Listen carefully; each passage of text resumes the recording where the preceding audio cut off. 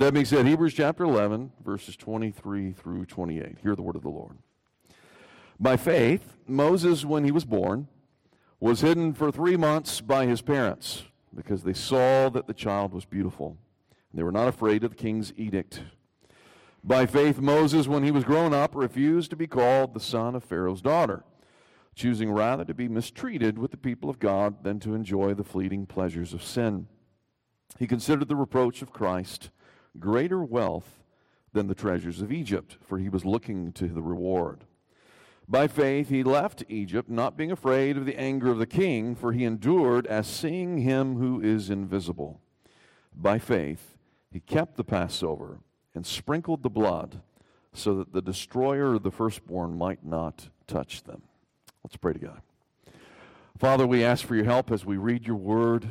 Lord, we do ask that you would draw near to us by your Holy Spirit, giving us eyes to see what is to be perceived, and giving us ears to hear and to receive by faith the very promises of God, as well as the commands of God, that we too would receive them with reverence and love, and that we would look to live for your glory, and that we would look to see how the gospel can be demonstrated in our lives through our faith, we pray.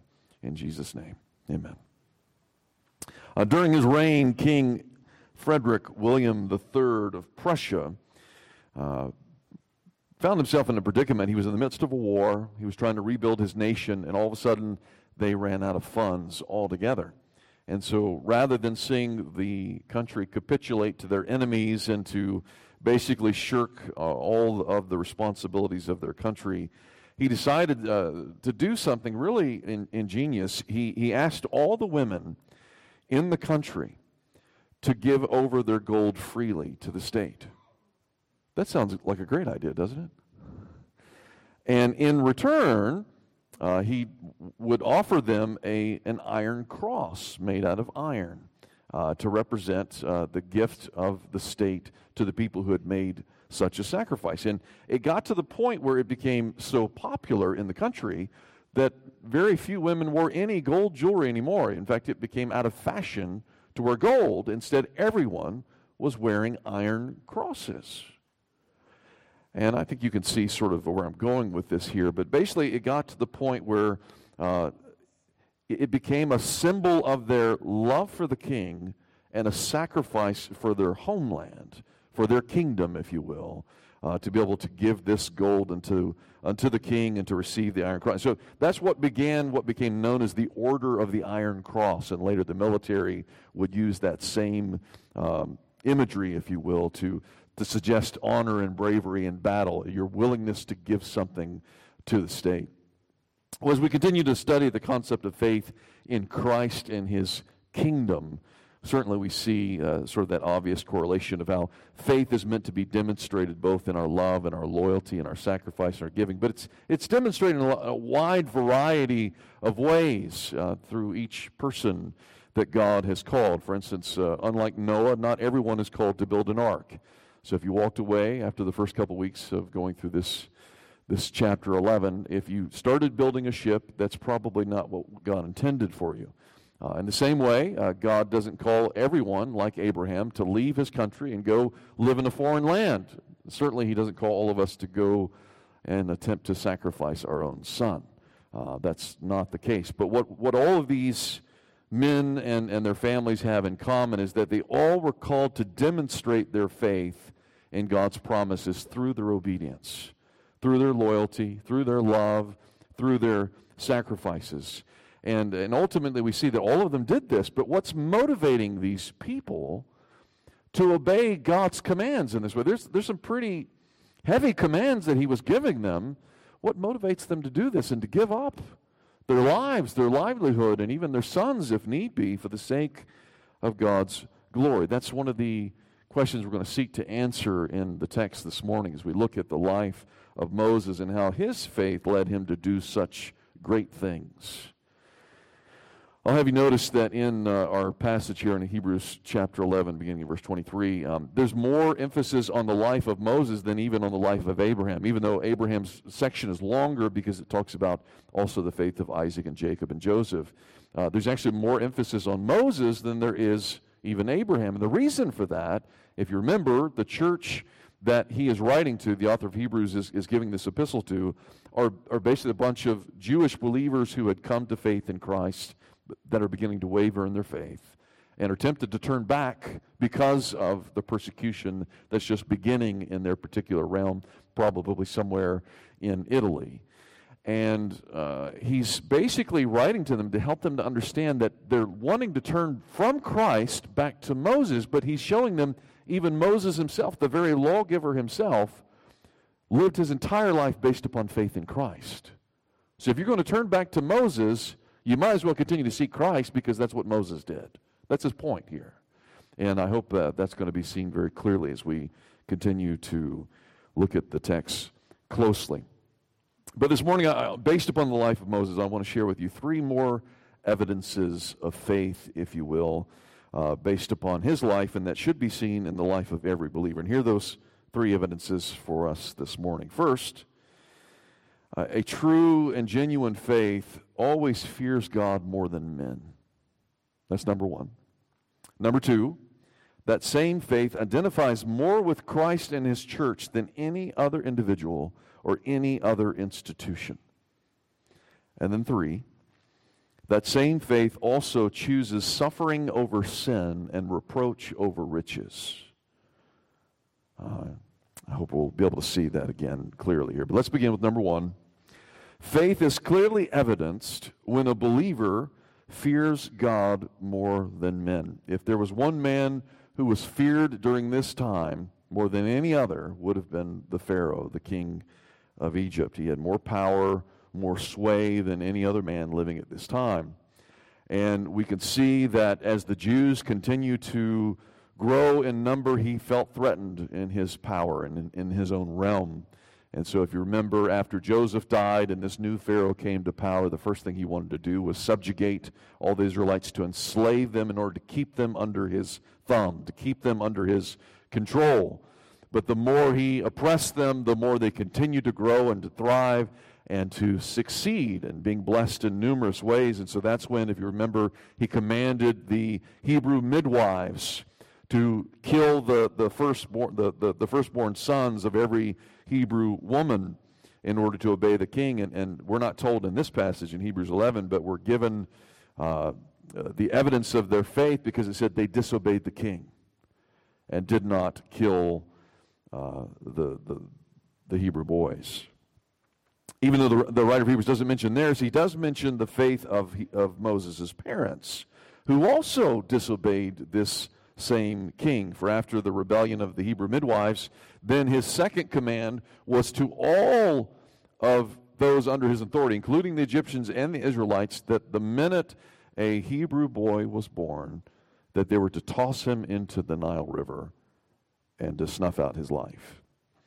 And we see again in verse 23 of our text, it says, by faith Moses, when he was born, was hidden for 3 months by his parents because they saw that the child was beautiful, and they were not afraid of the king's edict.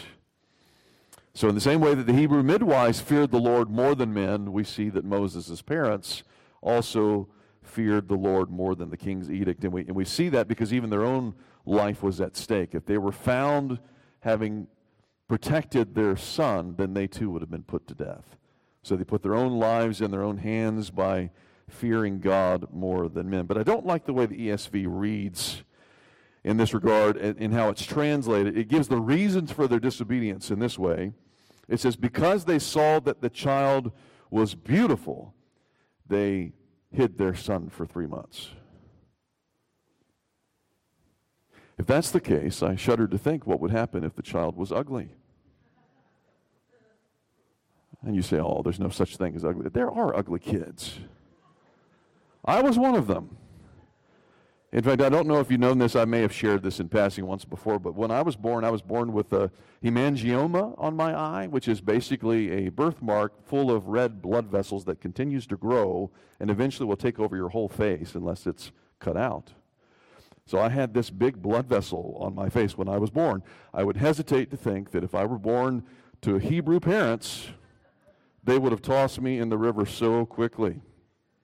That's not what this text is saying. Rather, the word that's used in the Hebrew that Moses himself writes as he's recounting his own birth in the book of Exodus chapter 2 is the word tov, T-O-V. It's a very common word that's used and translated in a lot of different ways. It can be translated as something pleasant or agreeable, beautiful or good. What I think the author of Hebrews, as well as what Moses is intending on communicating through this choice of word, is not the sense of beautiful in the sense of how this person looks on the outside, but rather it's the same word that's used in Genesis chapter 1 again and again. After everything that God creates, he says, and it was good, right?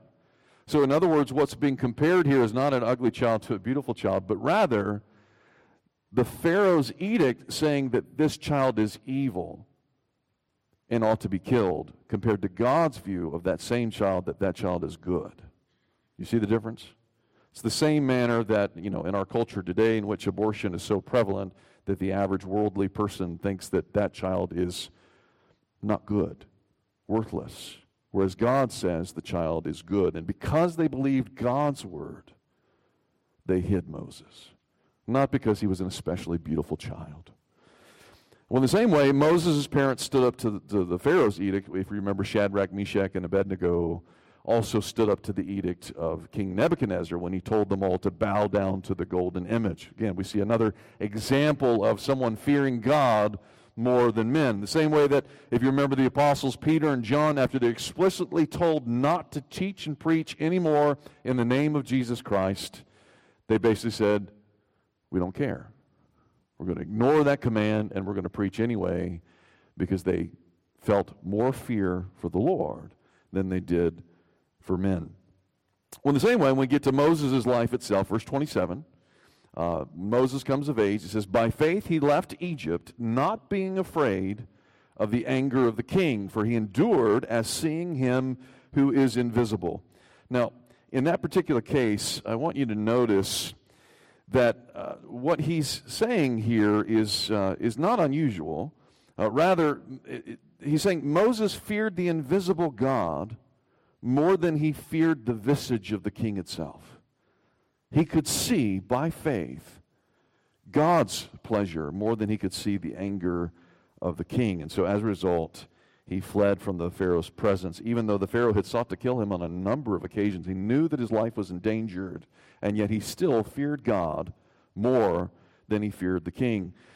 So when the Lord tells him later on that the Lord himself is going to come through Egypt and slaughter the firstborn son of every child in the land based upon the sin and what sin deserves, with the wages of death, the wages of sin or death. Immediately, unlike when Moses did not listen to the edict of the Pharaoh, he immediately listened to the edict of the Lord and did exactly what he commanded him to do, and that's when he slaughtered the Passover lamb and sprinkled the blood upon the doorpost and the lintels of the door, because he believed God's word and feared God more than he feared man. And that's exactly what Jesus says to us in Matthew 10, verse 28. He says, do not fear those who kill the body, but cannot kill the soul. Rather fear him who can destroy both body and soul in hell. Or consider what David says in Psalm 27. He says, the Lord is my light and my salvation. Of whom shall I fear? The Lord is the strength of my life. Of whom shall I be afraid? If you fear the Lord, you don't fear men. Now, how encouraging those words would have been to the recipients of this letter to the Hebrews, because they're facing the same predicament. All of a sudden, some sort of persecution is beginning to happen in their particular locale, and the king is beginning to make them afraid. Are they going to fear God more? Or are they going to fear the king more? And so what he's doing is he's pointing them back to Moses and showing Moses had the same struggle. He had to face the fear of the world versus the fear of God, and obviously he persevered in his faith in Christ. And we see that very clearly. Of course, it's easy for me to say that from a pulpit at this particular moment in our country, because I don't think anyone here right at this moment is afraid of the state coming and taking your life, at least not right now. The times are changing, as we know. But there are many places around the world in which someone in my position immediately is thrown in jail for saying in any possible way that you should obey God before you obey the state.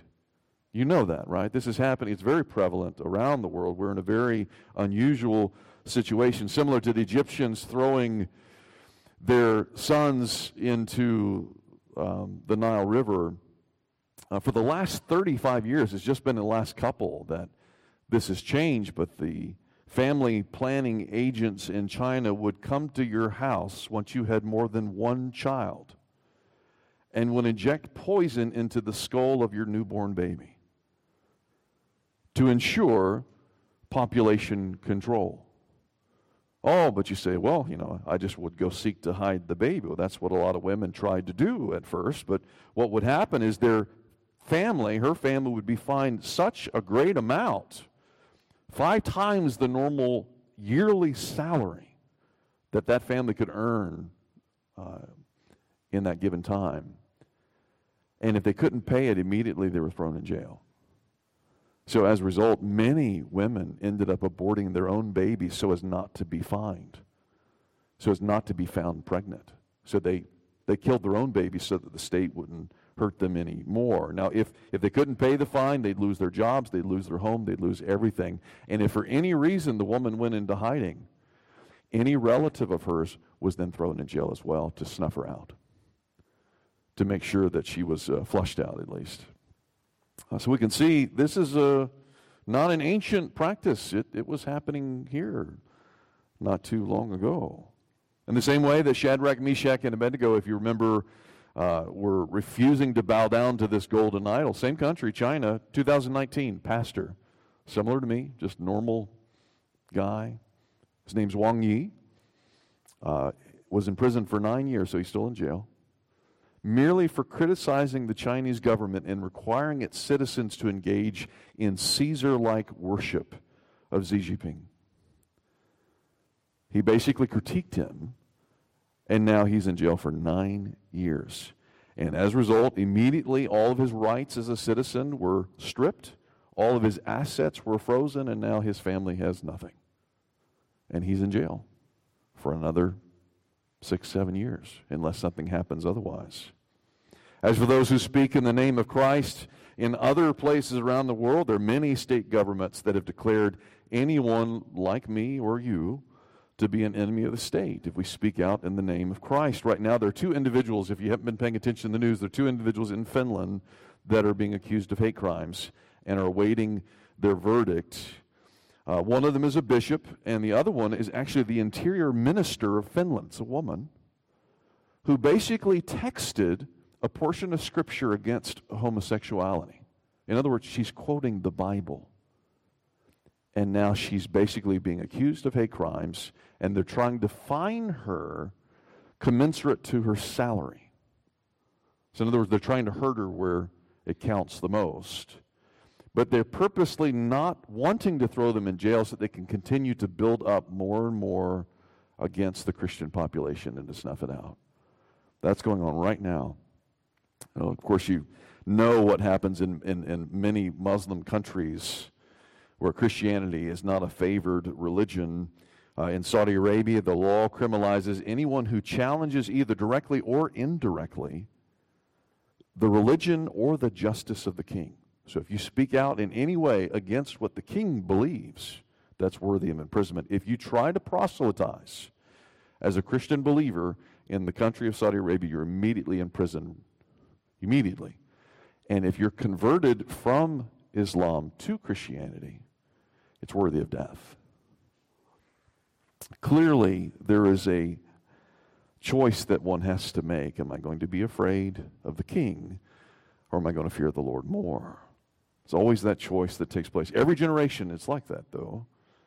different places around the world. We see that the Christians have continued to try to stand up for what is right. Sometimes that means standing up for the weak against the state itself, whether that's Christians standing up against the Nazis and protecting the Jews, or whether that's even abolitionists standing up to protect slaves, runaway slaves from those in the South. The song that we just sang, that we just listened to, Go Down Moses, I think many of you know that it's an old Negro spiritual, but part of the calling is actually a calling to people like Moses, abolitionists, if you will, to go down, way down to the South and to stand up for those who have no rights and to bring them to freedom, which basically is a call to go against the state out of fear of the Lord in order to bring freedom to the slaves.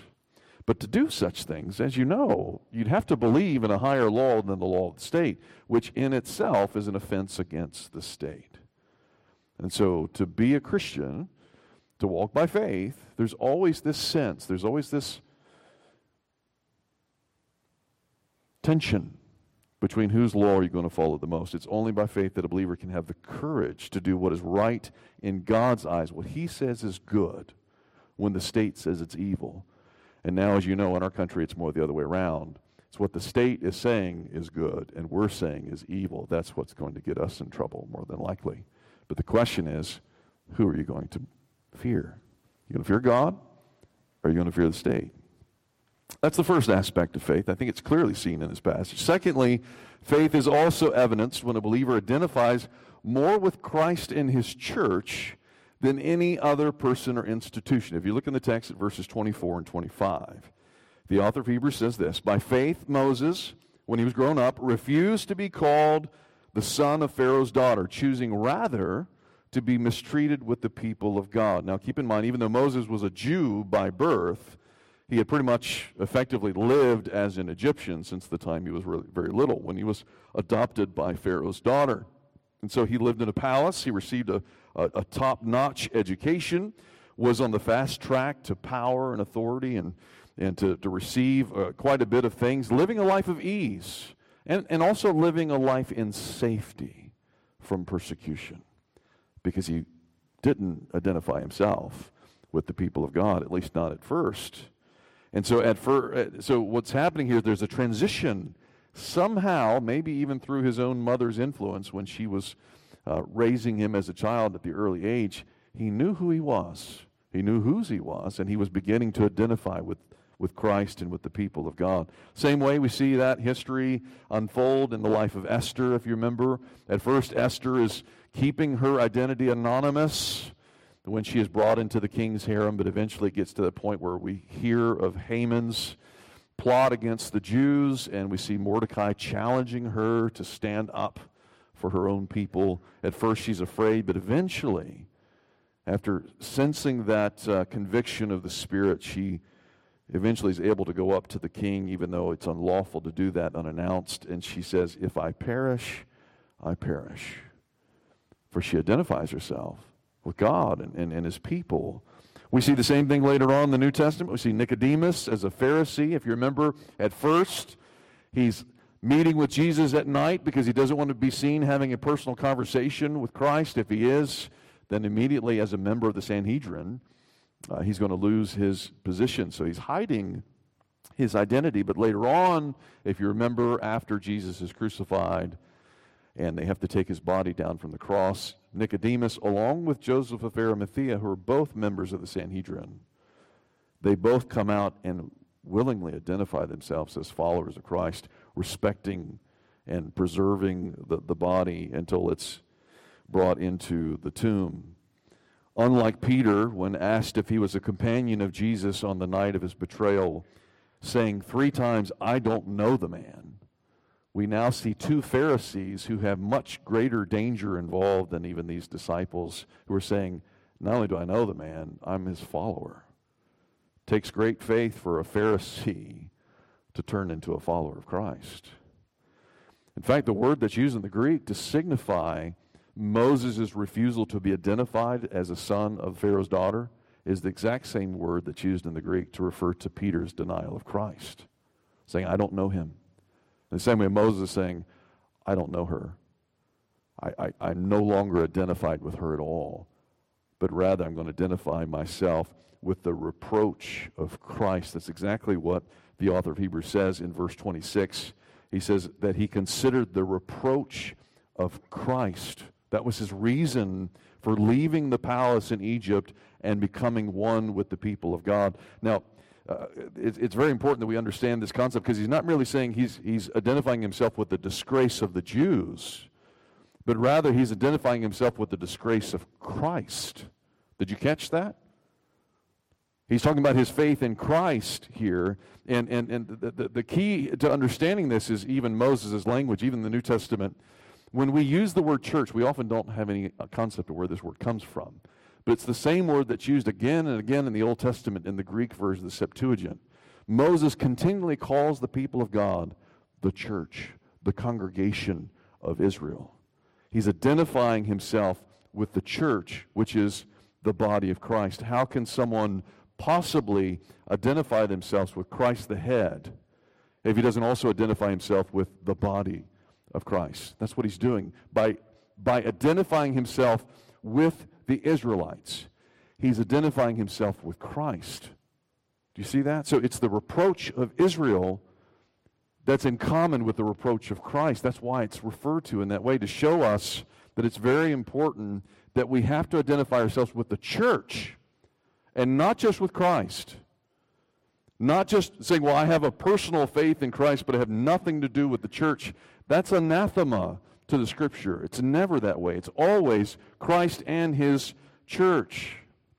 What's happening at this time, again, in the letter to the Hebrews, as it's written, many began to neglect meeting together with the church out of fear of persecution. They no longer wanted to identify themselves with the church. They wanted to say, well, maybe I have my own faith, or maybe I'm going to turn back and become one with the Israelites. But to disregard the church and not associate with the church is not associating with Christ. Because Christ died for the church. He says that very explicitly. Ephesians 3:21, notice how Paul is saying, to God be glory in the church and in Christ Jesus in every generation.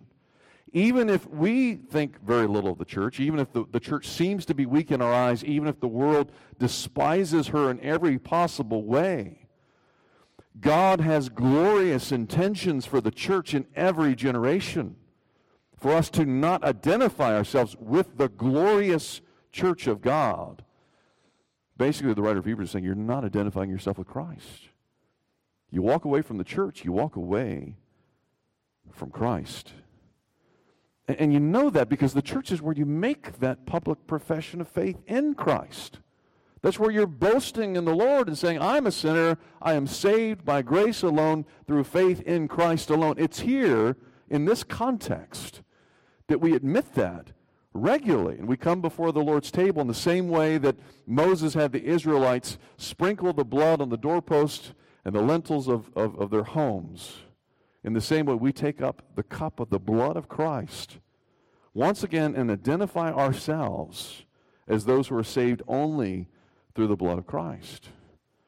If you're not a part of that, you're not identifying yourselves with the church in that way, how can you identify yourself with Christ? It's never meant to be that way. It's interesting, just a couple years ago here at this church, there was a man who had come for a few weeks and was very excited to join with us, and already was promising me that he was going to give a good amount of money to the church. Don't do that, by the way.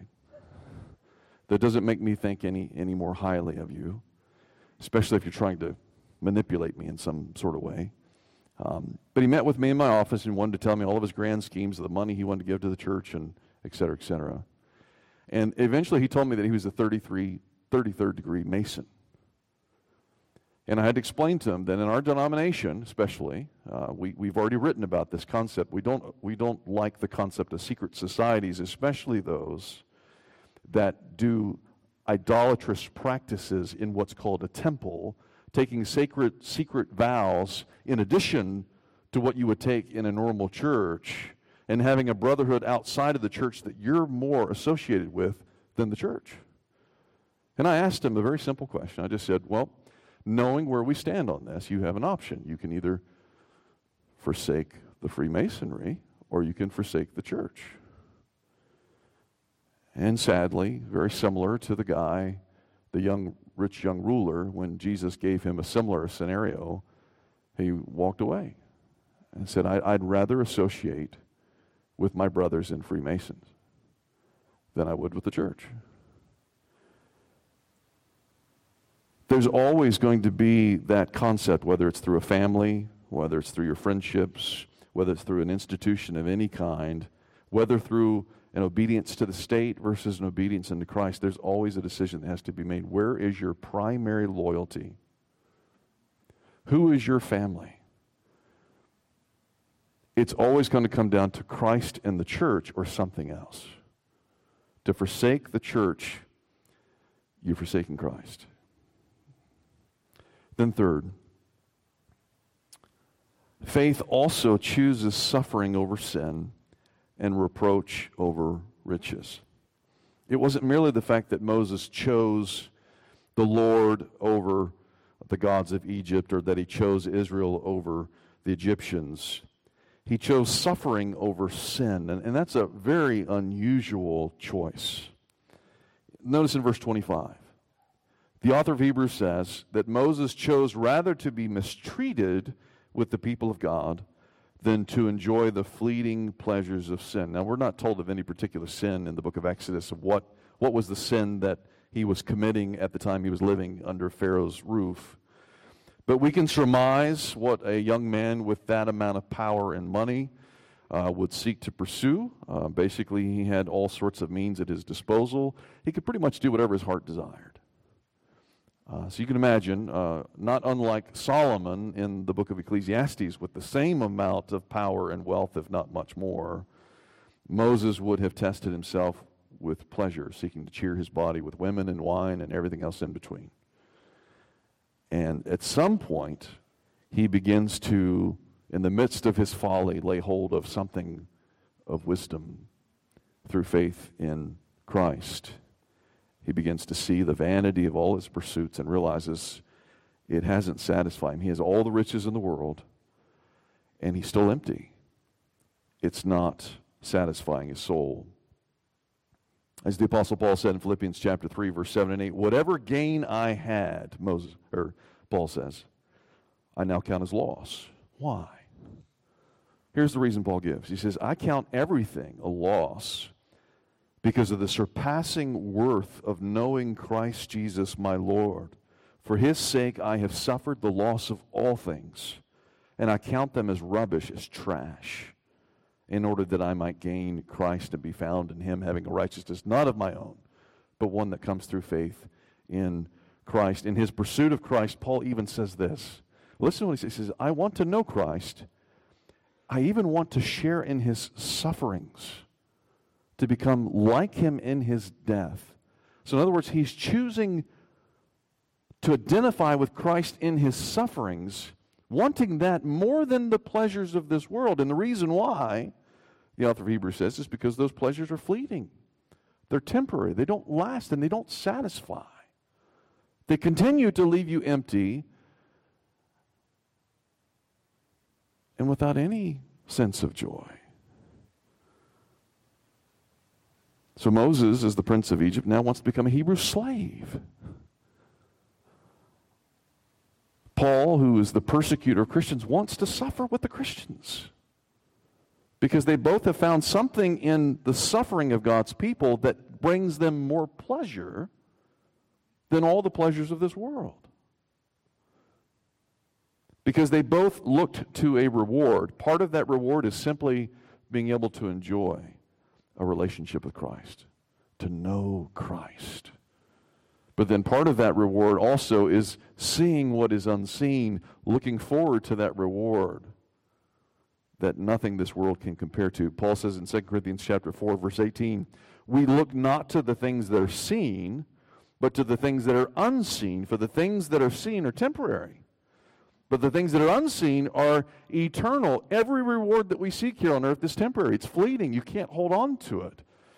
Speaking of C.S. Lewis, he would use the example of a Christmas present. I think I may have used it before. I love this analogy that he said. As a kid, you would be so excited for Christmas. So excited to get that present and open up, and you would just be full of joy. For how long? You probably play with that toy maybe an hour. 2 days later, you don't even know where the dumb toy is. A week or two later, your parents are getting rid of it. They're not even telling you about it because they realize you're not playing with it anymore. It's fleeting. It doesn't last. No matter what you have ever put your hope in, put your sense of satisfaction in, it doesn't last. Listen to what David says, though. Psalm 16:11. He says, in your presence, that's in the presence of God, there is fullness of joy. At your right hand are pleasures forevermore.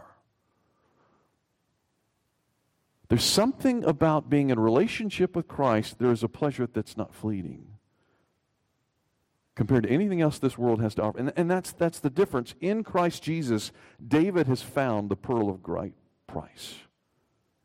In Christ Jesus, Moses is willing to identify with slaves rather than to be a prince of Egypt. In Christ Jesus, Paul says, for me to live is Christ, and to die is gain. He's saying this in prison. For me to live is Christ, and to die is gain. How could someone possibly consider that gain, dying with Christ? Romans 8:18, Paul says, I consider that our present sufferings are not worthy of comparing with the glory that will be revealed in us in Christ Jesus. There's something about believing the promises of God concerning the reward that is to come. When you really believe that, you're willing to forego everything that this world has to offer you. I remember when I first began to understand that concept, I was a freshman in college. I had made a profession of faith within a year of that when I was 17 years old, and I had just begun to read the Bible all the way through. And I remember reading again through Matthew chapter 16, when he says, if anyone would come after me, let him deny himself, take up his cross, and follow me. And I became very convicted by that verse, and I know many of you have as well.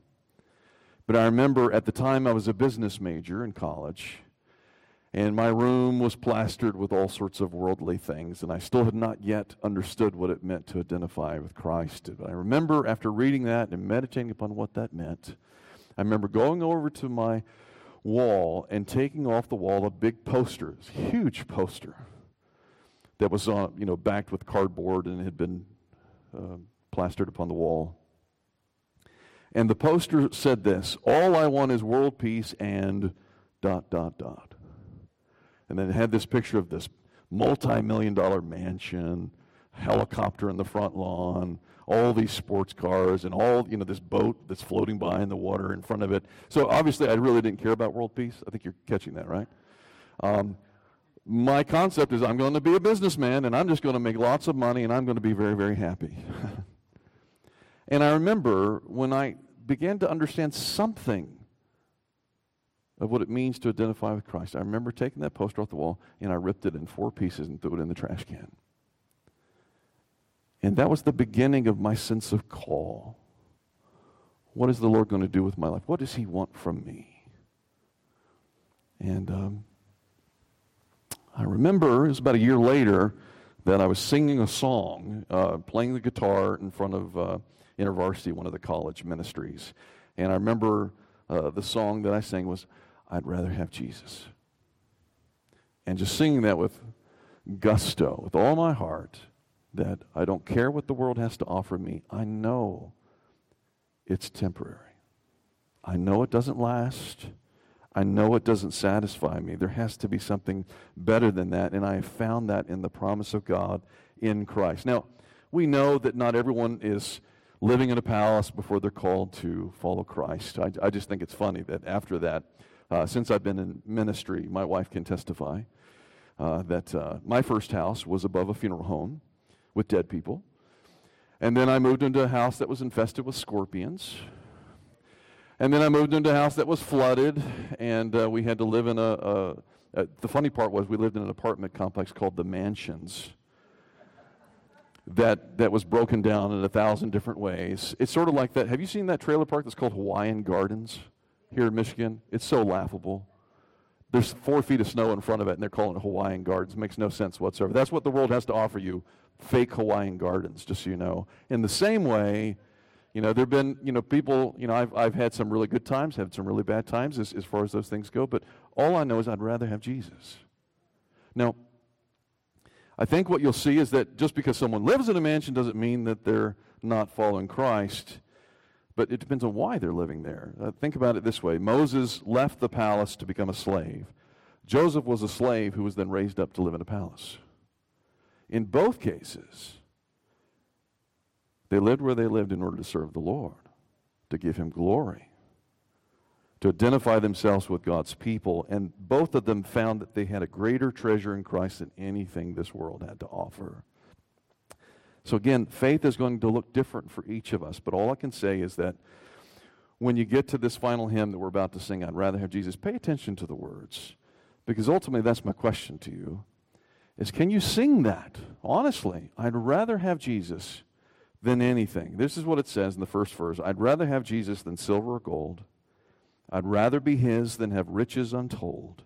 I'd rather have Jesus than houses or land. I'd rather be led by His nail-scarred hands, and nail-pierced is what they say here. He says, than to be the king of a vast domain and be held in sin's dread sway. I'd rather have Jesus than anything this world affords today. No one can say that unless they really trust in Christ and trust His promises and know that salvation is a free gift that He gives to sinners who are not worthy of it. You're never going to try hard enough to get into His presence and to get into heaven. It always comes by faith in the Christ who has come to die for sinners. If you're a sinner, raise your hand if you're a sinner. Christ came to save sinners. If Paul says, of who I am the chief, the worst. When you know that you're the worst and that Christ is the best, you want to live for Christ because Christ loves sinners. Amen? Let's pray. Father, we ask that you would help us. We are foolish in many ways, and we go back and we waffle back and forth between the calling that you've placed upon our lives and the life that we have chosen for ourselves since the time that we were born. Lord, help us not to be influenced by the ways of the world and what the world wants. Lord, help us to know what the Word of God says and to be transformed by the renewing of our minds as we read your Word, and let the Spirit of God convict us of its truth and of its righteousness and of the judgment to come. Lord, help us to choose, along with Moses, to identify ourselves with Christ and the people of God above all things. Lord, help us not to be afraid of men, but to fear the Lord of judgment, the Lord of holiness, the Lord of grace. And let us live in such a way that would bring glory to your name, glory to your church, and a faithful, enduring testimony to the world around us. We pray in Jesus' name. Amen. Won't you stand?